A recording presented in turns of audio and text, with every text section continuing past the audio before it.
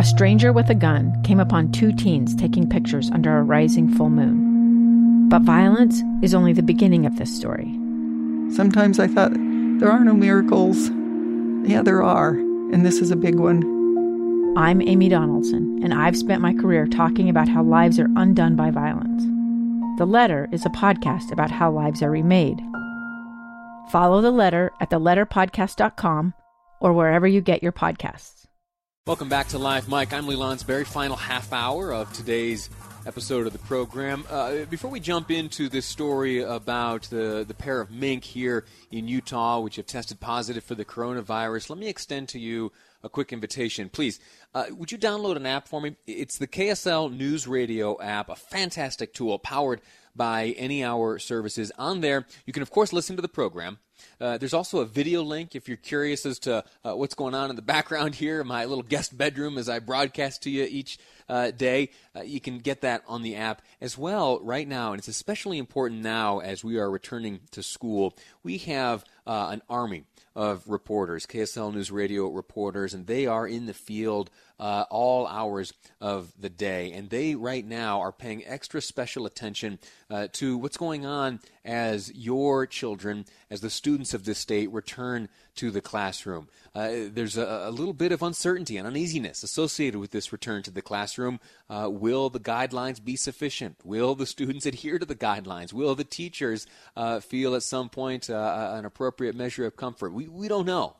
We don't know. We're doing the best we can to get good results, and you can follow that all at the KSL News Radio app powered by Any Hour Services. All right, let's remind ourselves of a conversation we had some time ago. There, a while back, was a story that came from the Netherlands. There were mink farms in the Netherlands. In fact, the Netherlands, you should know, is one of the largest homes for the mink industry. There are just countless farms which raise mink, for their pelts. And, well, those mink in the Netherlands, they came down with the coronavirus.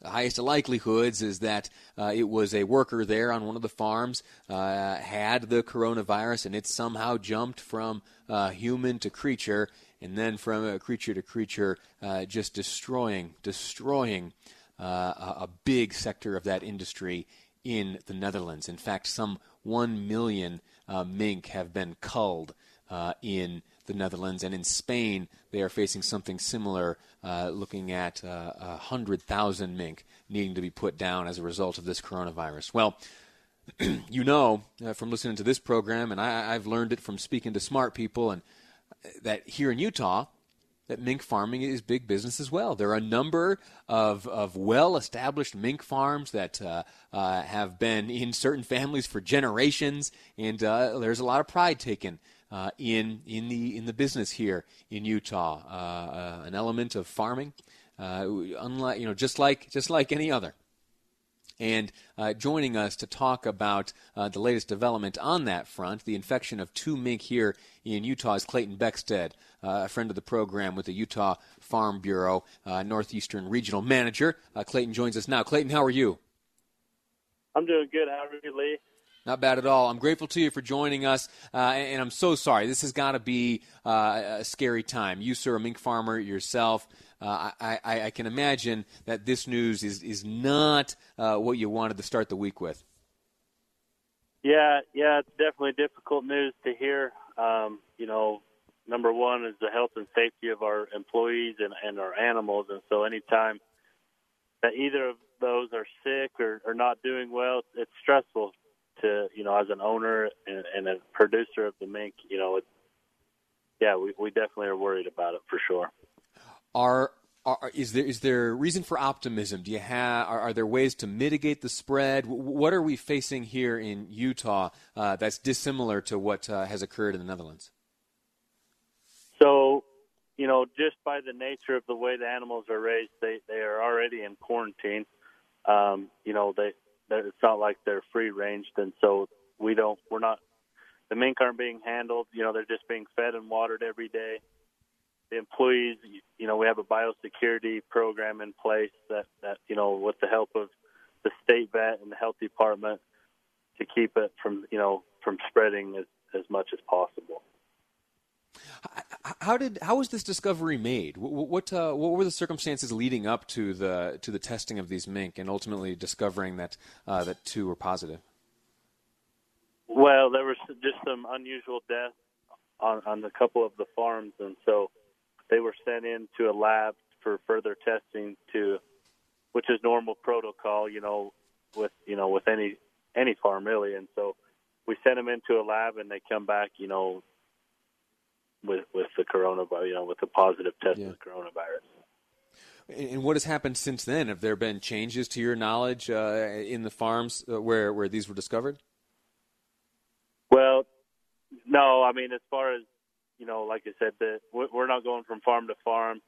The employees, we're limiting their interaction in the sheds. Like I said, they're wearing masks and gloves and boots so that, to try to slow it down or stop it, for that matter. What's the best case scenario coming out of this? The coronavirus goes away and we all live happily ever after. That's the way. And I guess I should have asked this in reverse order. What's worst case and how do we avoid it? Well, so right now, the health department, the state vet, telling us it really is a non-issue. There's 0 cases, even worldwide, of it going from animal to human. Right. And so, our main concern is that we don't spread it from human to animals. It's our livelihood, and so we're trying to protect our animals and our herds, and that's our number one priority, in keeping our employees safe. And so, for right now, that's our main focus. We're working hand in hand with the state vet and the health department, and doing, they've been on the farms and seen what we're doing, and they like what they see. And so we'll continue to work with them and be open with them as far as, any new and breaking things that come out that we can help slow this down. We'll certainly implement those. But right now we're doing everything they've asked us to do, and above, even more than what they've asked us to do. How about animal to animal? Or is that a threat that's being addressed, or is that a threat that even exists? What about that? Well, I mean, really a lot of that right now is just under research.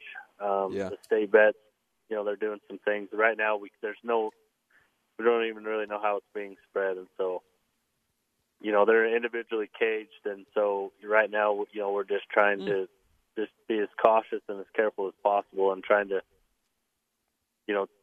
record the patterns of how it moves around and where, but right now with those 5 cases, there's just not a lot we can do. There's just not a lot of science behind it right now. Yeah. Well, listen, I wish you the best of luck. We're all hoping for the best case scenario. COVID goes away and we all live happily ever after, and these mink get to continue to thrive and bring, enrichment to your lives and livelihoods. And so that's what we're rooting for, and hopefully we make our way to that end. Clayton Beckstead with the Utah Farm Bureau, a mink farmer himself. Sir, thanks a lot. Thanks, Lee. I appreciate it. 100%. Best of luck to you.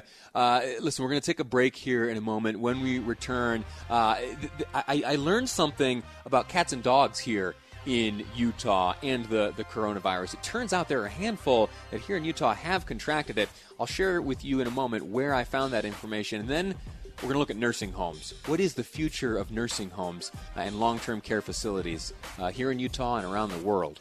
We'll dig into that next on Live Mike. I'm Lee Lonsberry, and this is KSL News Radio.